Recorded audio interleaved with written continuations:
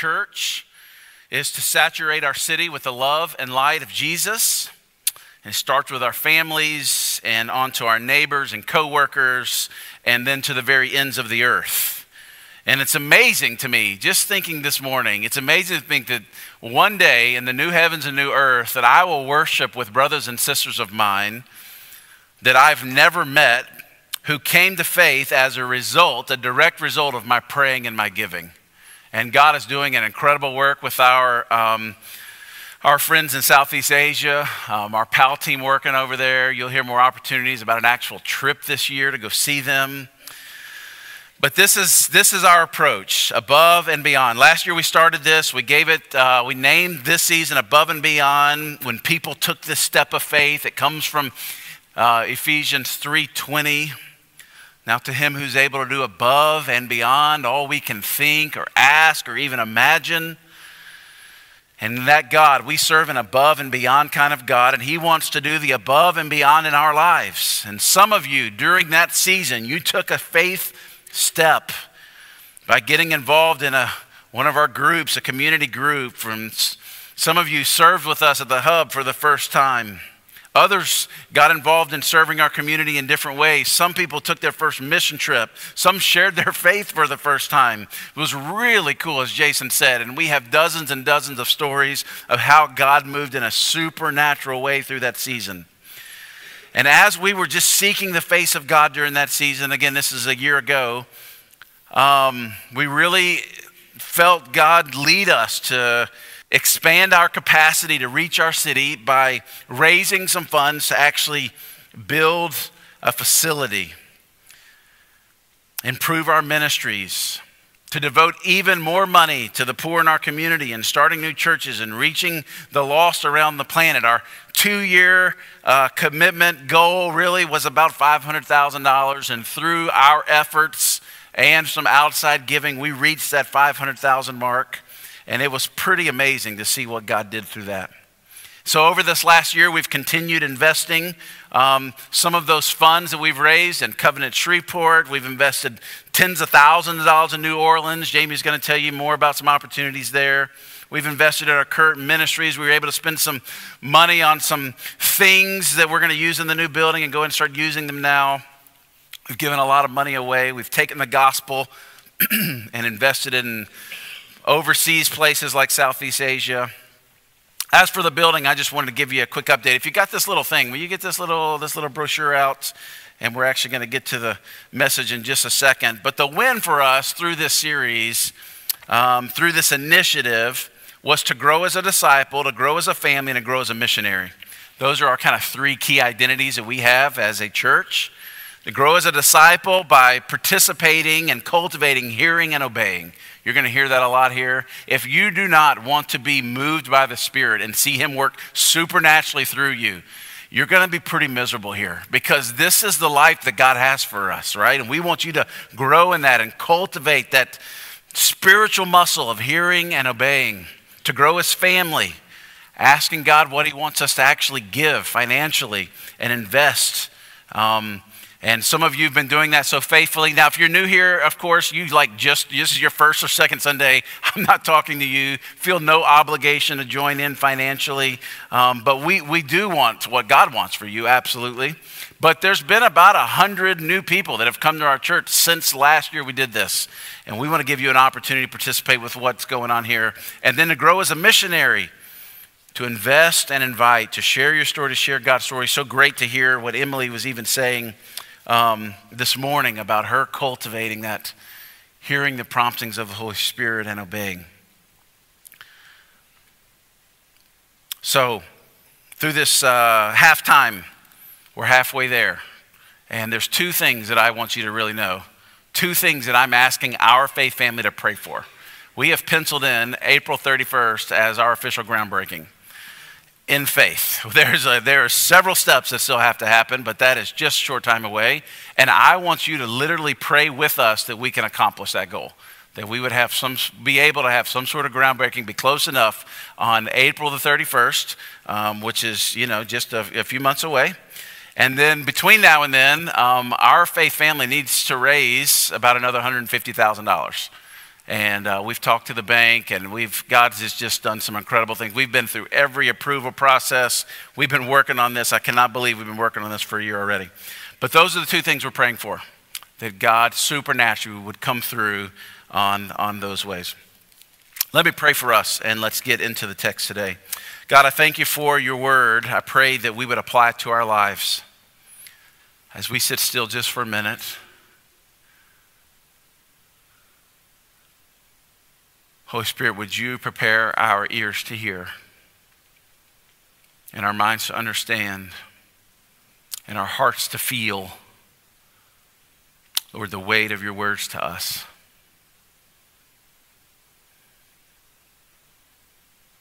I pray that we're not just a people who sing songs like you're the God who moves mountains, the God who can do the impossible, the God who reigns above it all. But we really believe that with conviction, and we live in a manner that identifies that very conviction. God, do in us, those that are weak and weary, I pray you would strengthen them today. Those that are running from you, I pray that they would feel your love coming after them today. Bring conviction of sin, bring encouragement, bring healing, bring the truth. In Jesus' name we pray, amen. I'm going to introduce you to a man that you're likely familiar with, at least maybe you learned a little song about way back when, if you went to church or Vacation Bible School. Father Abraham. You remember the song? Father Abraham had many sons, and many sons had... okay, I won't sing to you, but that's it, right? And this is about this, we call him Father Abraham because the beginning of our redemption story starts with Abraham. Now, our story started with Adam and Eve, and remember the sin that entered the world, and then with Noah, and God destroyed all the evil in the world and saved yet his own family.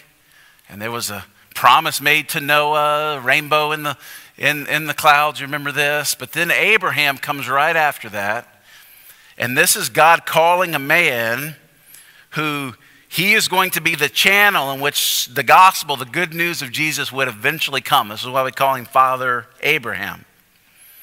It says in Hebrews 11, speaking a chapter on faith, speaking of Abraham's faith, by faith Abraham obeyed when he was called to go out to a place that he was to receive as an inheritance, and he went out not knowing where he was going. But before we really get to his story, I want to just back out even a little further. In the beginning, God had made his commitment to humanity clear all the way back in the beginning that he was going to bring men and women from every nation back into a loving, vital relationship with himself. And he chose a select group of people to be the vessels through whom he would actually fulfill that divine mission. Actually, when God actually launched this mission, we're going to see today, they weren't even a group yet. They were just a guy. So we could say that it wasn't just the chosen people, but Abraham was the chosen guy. Personally, I love this story because life just didn't happen to Abraham. He happened to life. He didn't just go with the flow. He stood against his family and society and redefined the future even for us. The gospel has come all the way to us, beginning with him. Abraham was a man who multiplied his life, and it gives us a picture of how God wants to use each of us in the world. But when his story starts, he's got nothing. There's a little tragic irony in this if you really study the man's name. Abram, which is where we meet him back in Genesis 12, his name literally means father, but he's 75 when the story opens up, and he doesn't have any kids. And this is not lost on the author of Hebrews, written thousands of years later, who even says, maybe you caught that phrase as Daniel was reading it, that he was as good as dead. That's encouraging, isn't it? You're 75, you're just as good as dead. But God had quite a plan still for Abraham. Later on, God changes his name to Abraham, which means the father of many, not just father, but the father of many. But when his name is changed, he's still childless. It's like his life was a cruel joke on himself. You know those really, really big guys they call tiny? and it's like an oxymoron kind of a name. That's kind of what's going on here. Like, his name is Father of many, and yet he is childless. But he seems to have destiny written into him. He's nearing the end of his life. He's got nothing. Life is mocking him, not just his name, but the promise of God seems so ironic, if not funny. Flip back over, if you got a Bible with you, to Genesis chapter 12. This is where it starts.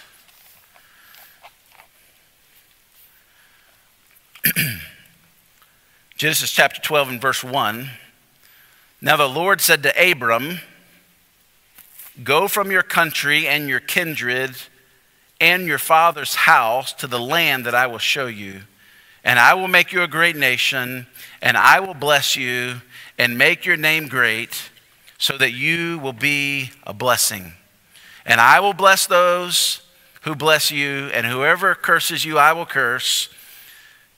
And if you underline, you might underline that last verse there. And all the peoples on earth will be blessed through you. This is what scholars call the Abrahamic covenant. And just so we wouldn't forget it, the author of Genesis writes this covenant in Scripture for us to read 5 times in Genesis. It's here in 12, it's again in chapter 18, again in chapter 22, again in chapter 26, again in chapter 28. Abraham had found grace in the eyes of God, and through him we would all find grace. The promise of blessing was an explicit promise of the coming Messiah. Through Abraham's descendants, God would eventually, literally, send the Messiah who would bless all the families of the earth. And the blessing that God is talking about here is the blessing of salvation. It would start in Abraham's house, is what it says here in Hebrews 11. That his faith was credited to him as righteousness. What was required of Abraham to receive this promise and become the blessing is that he would have to trust God in faith. And friends, I don't know your religious journey or how you got to this place or where you've seen God move, or if you're in this group and you don't believe any of this thing, you just came with someone else and you're just kind of kicking the tires on this whole Christianity thing. But let me tell you, the Christian life is a life lived by faith. As a matter of fact, the author of Hebrews would say, and just a little earlier in verse 6, before the passage we looked at, he would said, without faith, it's impossible to please God. Impossible to please God. Not kind of difficult, not a little hard, not an uphill battle. Without faith, it's impossible to please him. And Abraham had to leave everything he knew. He had to leave his family, his kin. He had to leave his culture. He had to leave even his own country. He left everything and trusted this God that he had just met. He had to take his hands off of everything that he owned and loved in order to become God's child and God's vessel. And he had to believe God for the impossible. Abraham and Sarah are childless, which is a challenge for any couple, but verse 4 tells us that Abraham is 75 and his wife is in her 60s. And by that point, you've pretty well concluded that this child thing is just not going to happen. Amen? Right? But God still had an incredible plan for Abraham. I want to give us 4 crucial things as we look at Abraham's life. Things we learn on what it means to follow God. 4 crucial things that we need to understand about following God and experiencing his plan for your life. The first, and I've already touched on it, is that following God requires walking by faith. He rarely gives you the map, friends. As a matter of fact, I don't know if he ever gives you the map. He just tells you to follow him.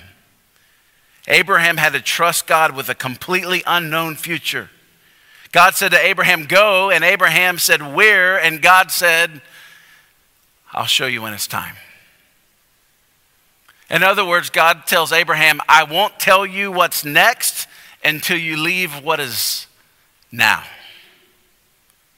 And friends, this is the invitation that God is giving all of us, that He invites us to step into places and spaces with very little information.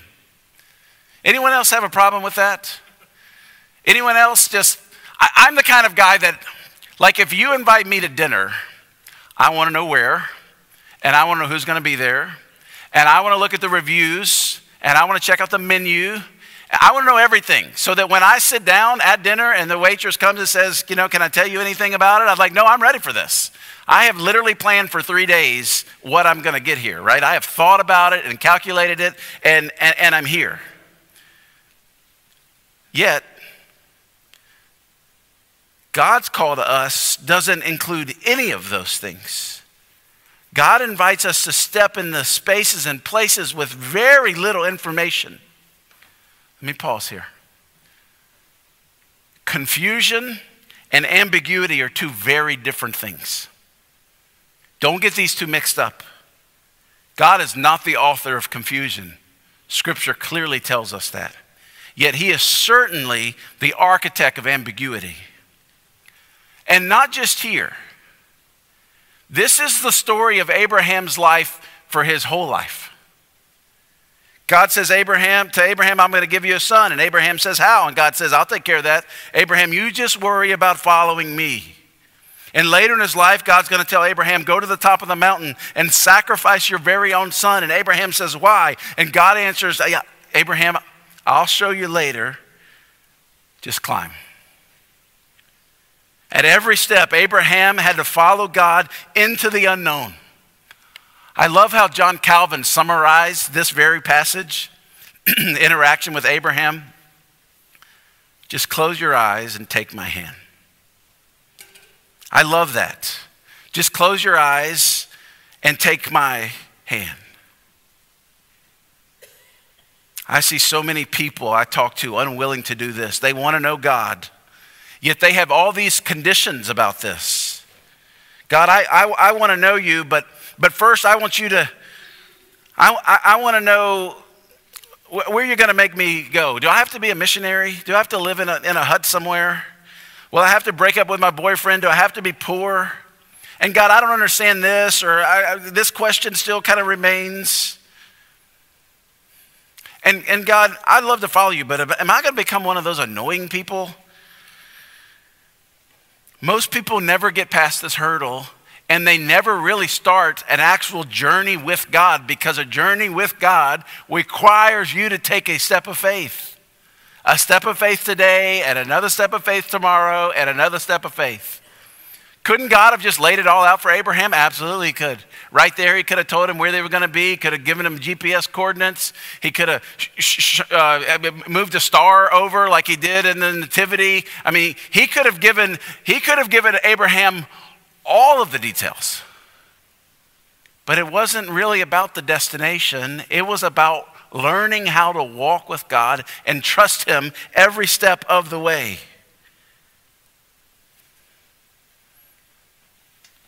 God says, for now, Abraham, close your eyes and take my hand. Now, friends, I'm not telling you to turn your mind off.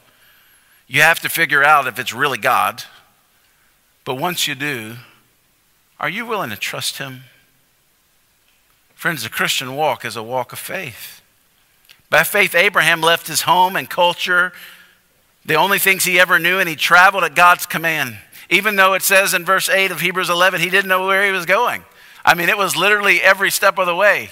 He would travel in a direction. I wonder how this interaction with him and God went, and he would go a little distance, and they would stay and camp, and then they would get up the next morning, and he's looking to God and says, God, where? And God would give him a direction, and he would follow that direction, and that's just how it went every day of his life. Verse 9 of Hebrews 11 said that he lived in tents, which meant he never really reached a place where was a permanent dwelling for him.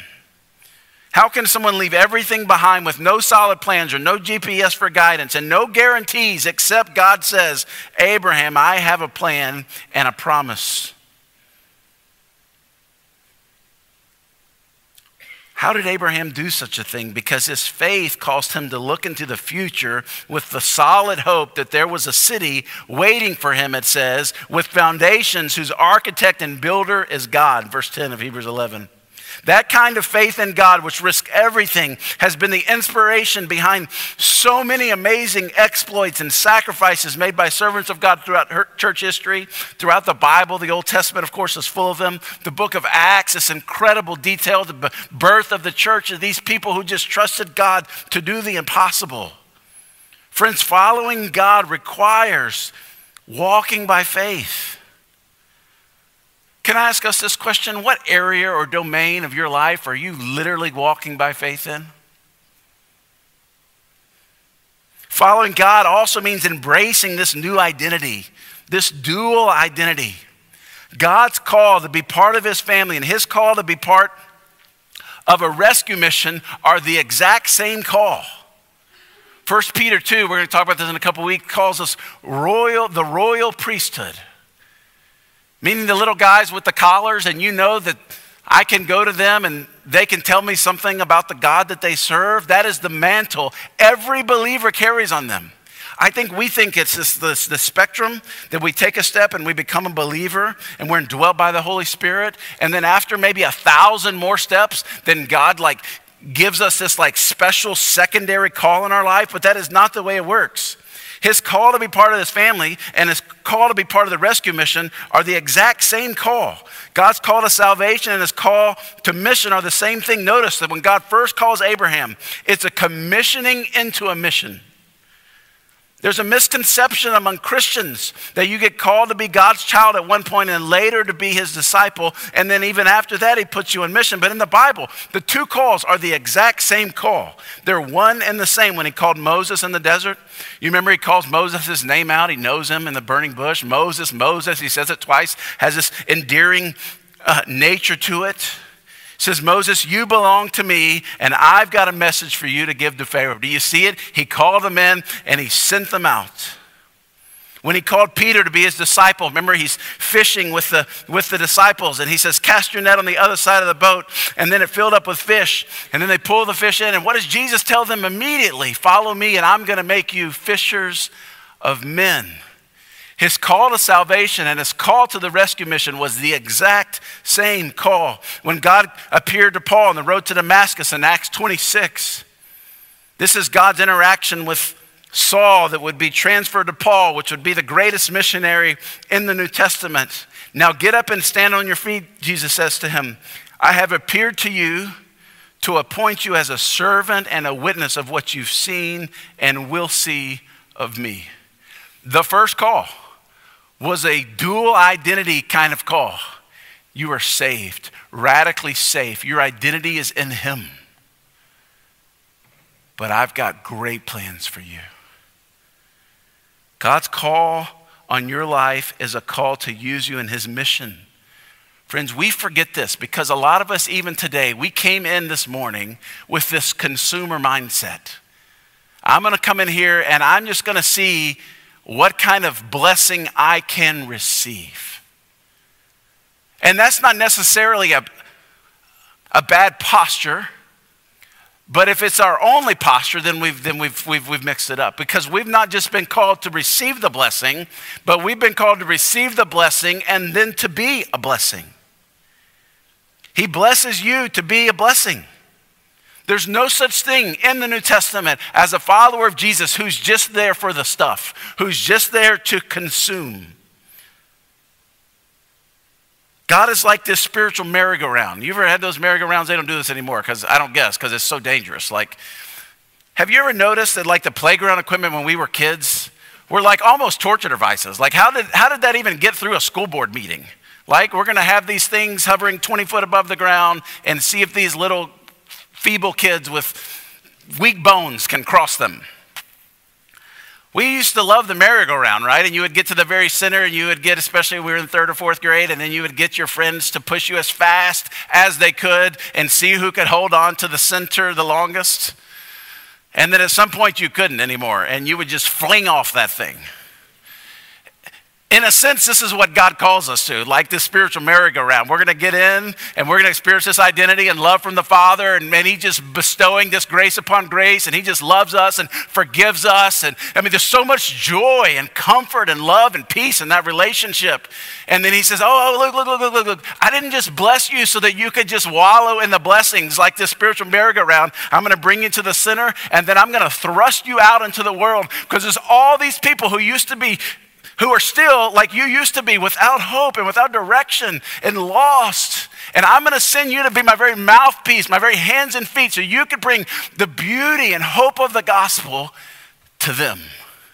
We've been blessed in order to be a blessing. God's call on our lives. He blesses us to be a blessing. Jesus said in John 15, "You did not choose me, but I chose you, that you would go and bear forth fruit. By this my Father's glorified, that you bear much fruit." Look at that. You've been chosen.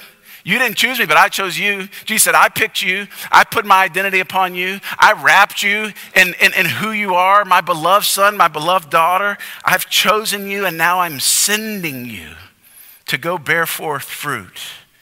God chose you to receive a blessing, this eternal blessing, and then to be a blessing. This is such good news. I know some of you walked in here and you said, listen, my past was so jaded and so scary, and it's got so much junk in it that I feel like Jesus had to cash in every chip that He had just to save me. But friends, be encouraged. Jesus has all the chips in the world. And He made you and can remake you. God still wants to accomplish what He began in you when He instituted this plan of redemption, of reaching the entire world. The calling and the promise and the challenge are both so relevant for us. In time, Israel would be that nation, but they were chosen to be a funnel for God's blessing, not a bucket that just absorbed it. We see the literal fulfillment of that purpose in many of the Old Testament stories. And that purpose has not changed. God still wants to accomplish what He began when He instituted this plan of redemption, of reaching the entire world, even through you. When God gave this promise to Abraham, He knew about you. He knew how He was going to reach Legacy. And He knew how He was going to reach Benton. And He knew how He was going to reach the high schools and the middle schools. He was going to send you. He knew this plan to be this like blessing to the nations included you. Isn't that incredible? And this purpose has not changed. Friends, are we conduits of the grace of God, or are we just the buckets? Are we just like, Lord, give me all the stuff, and my prayer time is like, Lord, give me this and fix this, and just it's all about me, and I just want a comfortable life, and I don't want any pain, and if I can just have the American dream with some Jesus sprinkled on the top, that's really what I want. And help me win the $1 billion lottery, because that would make my life so much better.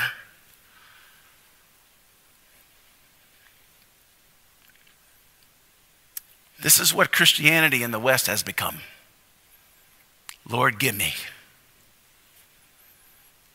And Jesus says, friends, man, I love you. It does not work that way. Following God means embracing this new dual identity. A lot of us love that chosen part, that identity part, but we just refuse to take a step to be a blessing. Thirdly, following God requires us to make Him our treasure. To receive the blessing and to become the blessing, we have to take our hands off everything and make God our trust and His kingdom our delight.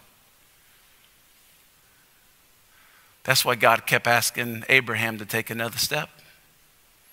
Where am I going? Just trust me. This is where you're going today. And this is where you're going today. Every day he had to just trust Him.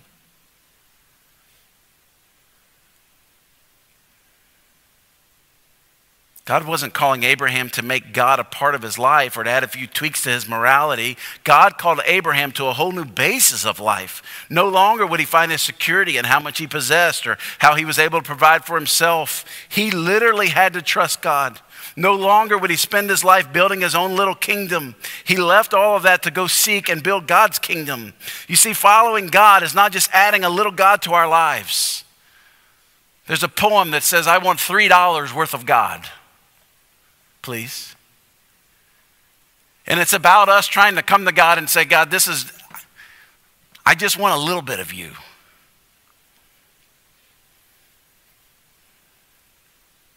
Following God is not just adding God to our lives, it's making God our trust for the future, his kingdom our delight.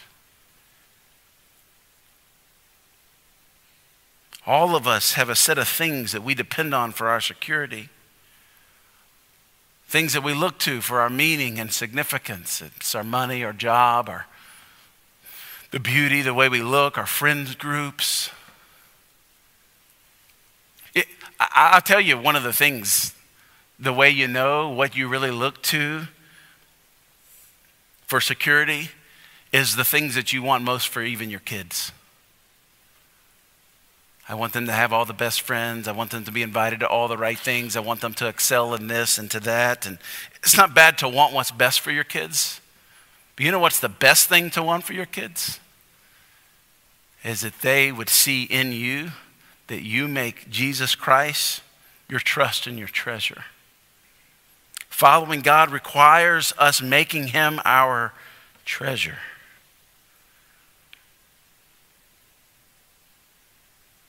To follow God, fourthly, we have to believe the impossible. God is looking for people, A.W.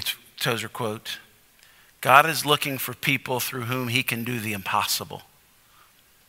What a pity that we plan only for the things that we can do by ourselves.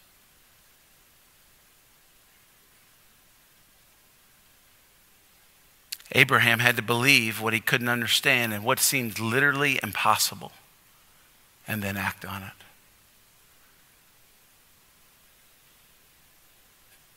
Couldn't God have called a 25-year-old? Absolutely could have. Couldn't have God have come to Abraham when he was 25? Absolutely. But then Abraham would have boasted his own strength. Look what I did. Look at me, the father of all the nations. No, God waited till he was 75 and as good as dead and said, now we're starting this new family tree. Abraham had to believe that God would keep his word. He had to close his eyes and take God's hand. And somewhere along the way, he had to splash on a little cologne and put on some Marvin Gaye and make a family. And he did. I can say that here. I started the church. It's fine. Friends, for you to follow God, you have to believe that he can save you and that he's going to use your life for a blessing. Actually, the word blessing just sounds so weak. He wants to use the little things you got, and he wants to change the world with it. Have you ever noticed that God just uses what's available? In the New Testament, the story of the boy with the few loaves and few fish. I was talking to Miss Julie earlier about the book, The Praying Life, that I encourage you all to read. We're just starting to read it as a staff, Paul Miller. One of the best things from that whole book is this little phrase, pray what you got. And I've kind of translated that even into this, like just bring what you got. Bring what you got. There's 15,000 people in a field and there's nothing for them to eat. And Jesus sends the disciples out and say, go see if there's anything. Hey, there's this little boy. He's just got a few pieces of fish and a few loaves. Tell him to bring what he's got. When you bring what you got and you put it in the hands of the master, that he can do anything. You remember the widow at Zarephath? When Elijah was looking for a place, he was starving and he finds this lady and he's like, oh, hey there, I'm starving. Can I have some food? And the lady's like, well, I got just a little bit of meal and I was going to cook that and we were going to have this little biscuit, me and my son, and then we were just going to die. They literally had nothing left. And Elijah's like, oh, okay, that's cool. Can I get a piece of that? Can maybe just make me a little biscuit first? This story's in the Bible so that we would understand this is how God works, that we bring what we have. We don't wait till we have the tens of thousands of dollars in the bank account and we're all safe and secure and then be like, okay, God, I'll give a little bit of that. What faith is in that? He doesn't wait till we know how to speak the language until he calls us to go serve on a mission trip in a foreign country. He doesn't wait till we got everything. He doesn't wait till we got everything figured out. No, he wants us to trust him and bring what we have. Well, Luke, that's scary. Of course it is. It's scary when you look at all the things that could possibly go wrong. You know when it's not scary? When you look at God's track record and that he has never let you down, friend. He has never not come through on a promise. Ever in the history of who he is, he's never not come through. Now, he didn't always come through the way you think he's going to come through.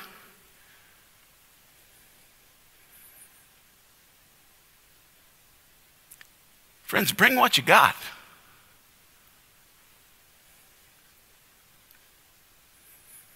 He literally wants to use you to change the eternal destiny of people around the world. Not just make their life a little better, not just make their day a little better. He wants to use you. This is the infinite worth of the gospel that he placed in broken vessels, the prophet says. Why would he do that? So we would leak it everywhere.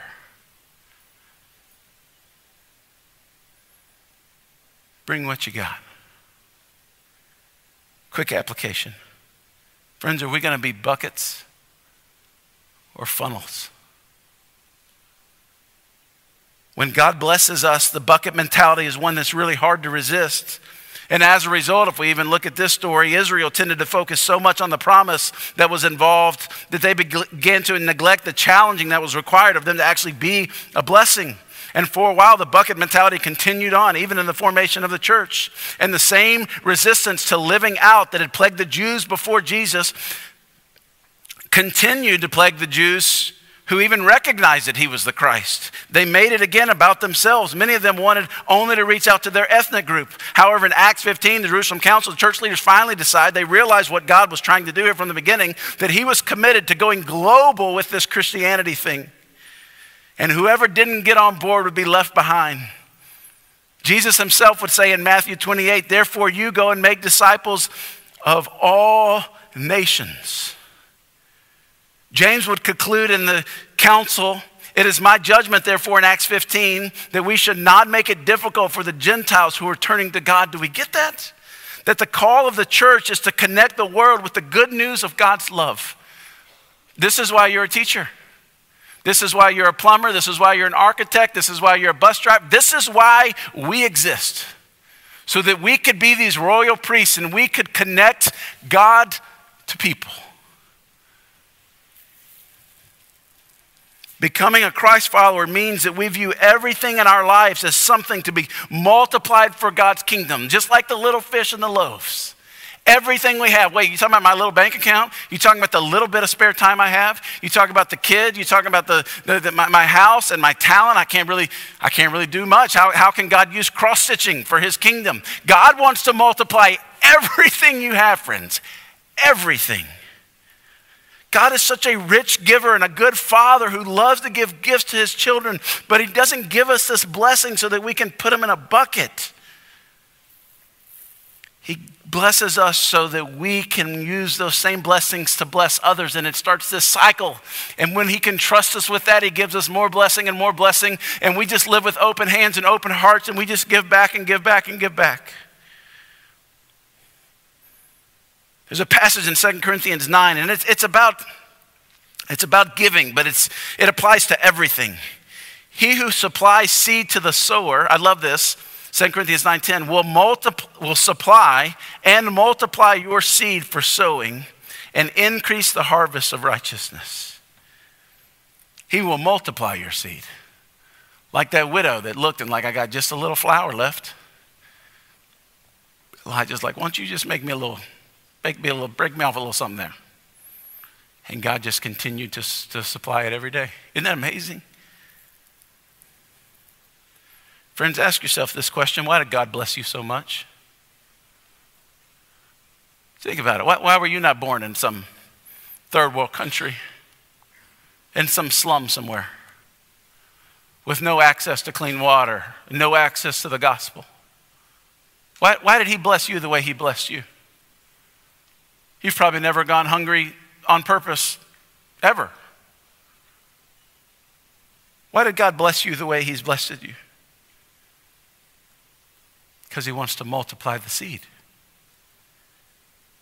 You see, becoming this Christ follower means this fundamental reshaping of our life. You look at everything you've been given as seed for sowing. There are two things that you can do with seed. You can grind it up and eat it, or you can plant it. Why does God bless you so much? He wants to multiply the blessings in your life into the lives of other people.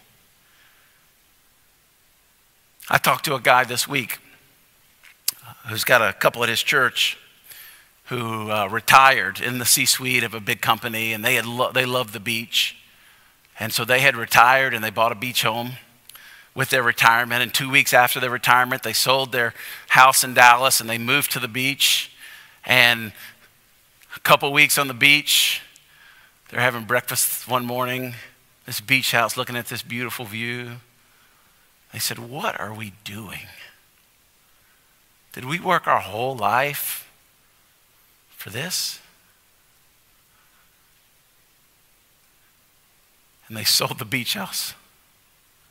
And they moved back to where they came from, and they made a commitment to each other and to the Lord that they would spend whatever life God had for them left, investing it into other people. Let me ask you a few questions just for, as you process this.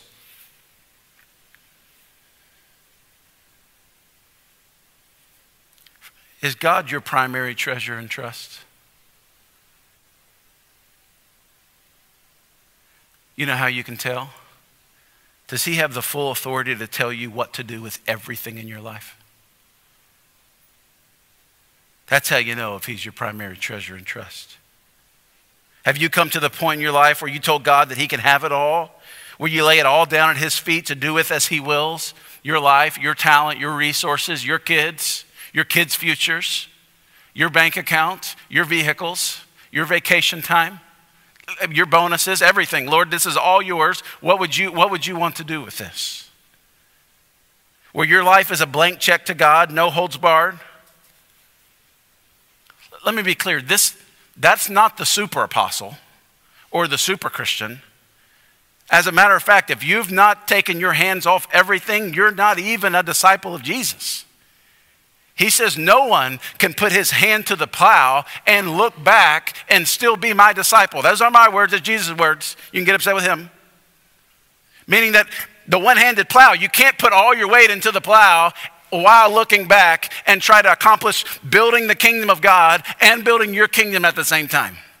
He said if you're not all in on it, you can't even be my disciple. Well, why is the threshold so high? He's not meaning that you have to go out there and perform. What he's saying is, friends, will you just trust me and bring me what you got? Just bring what you got.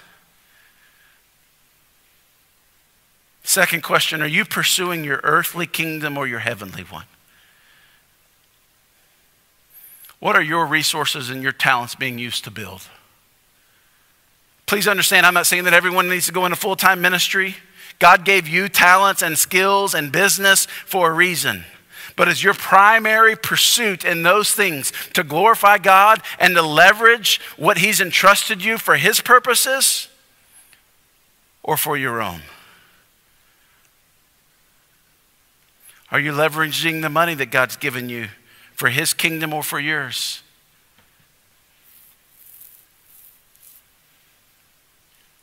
This is the above and beyond life.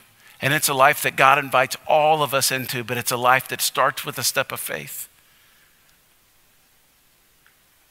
That one question is so dangerous. And I want all of us to ask it here in just a minute. Lord, what would you have me do? The band can come up. I'm fixing to be done.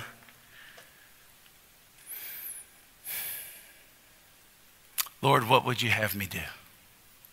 And then risk obeying him. This is the yielded yes. This is the blank check of your life. This is laying everything at his feet. This is saying, God, you are my trust and my treasure. You can have everything. Just tell me what you want me to do. Without all the conditions about all the things, just say, God, I trust you.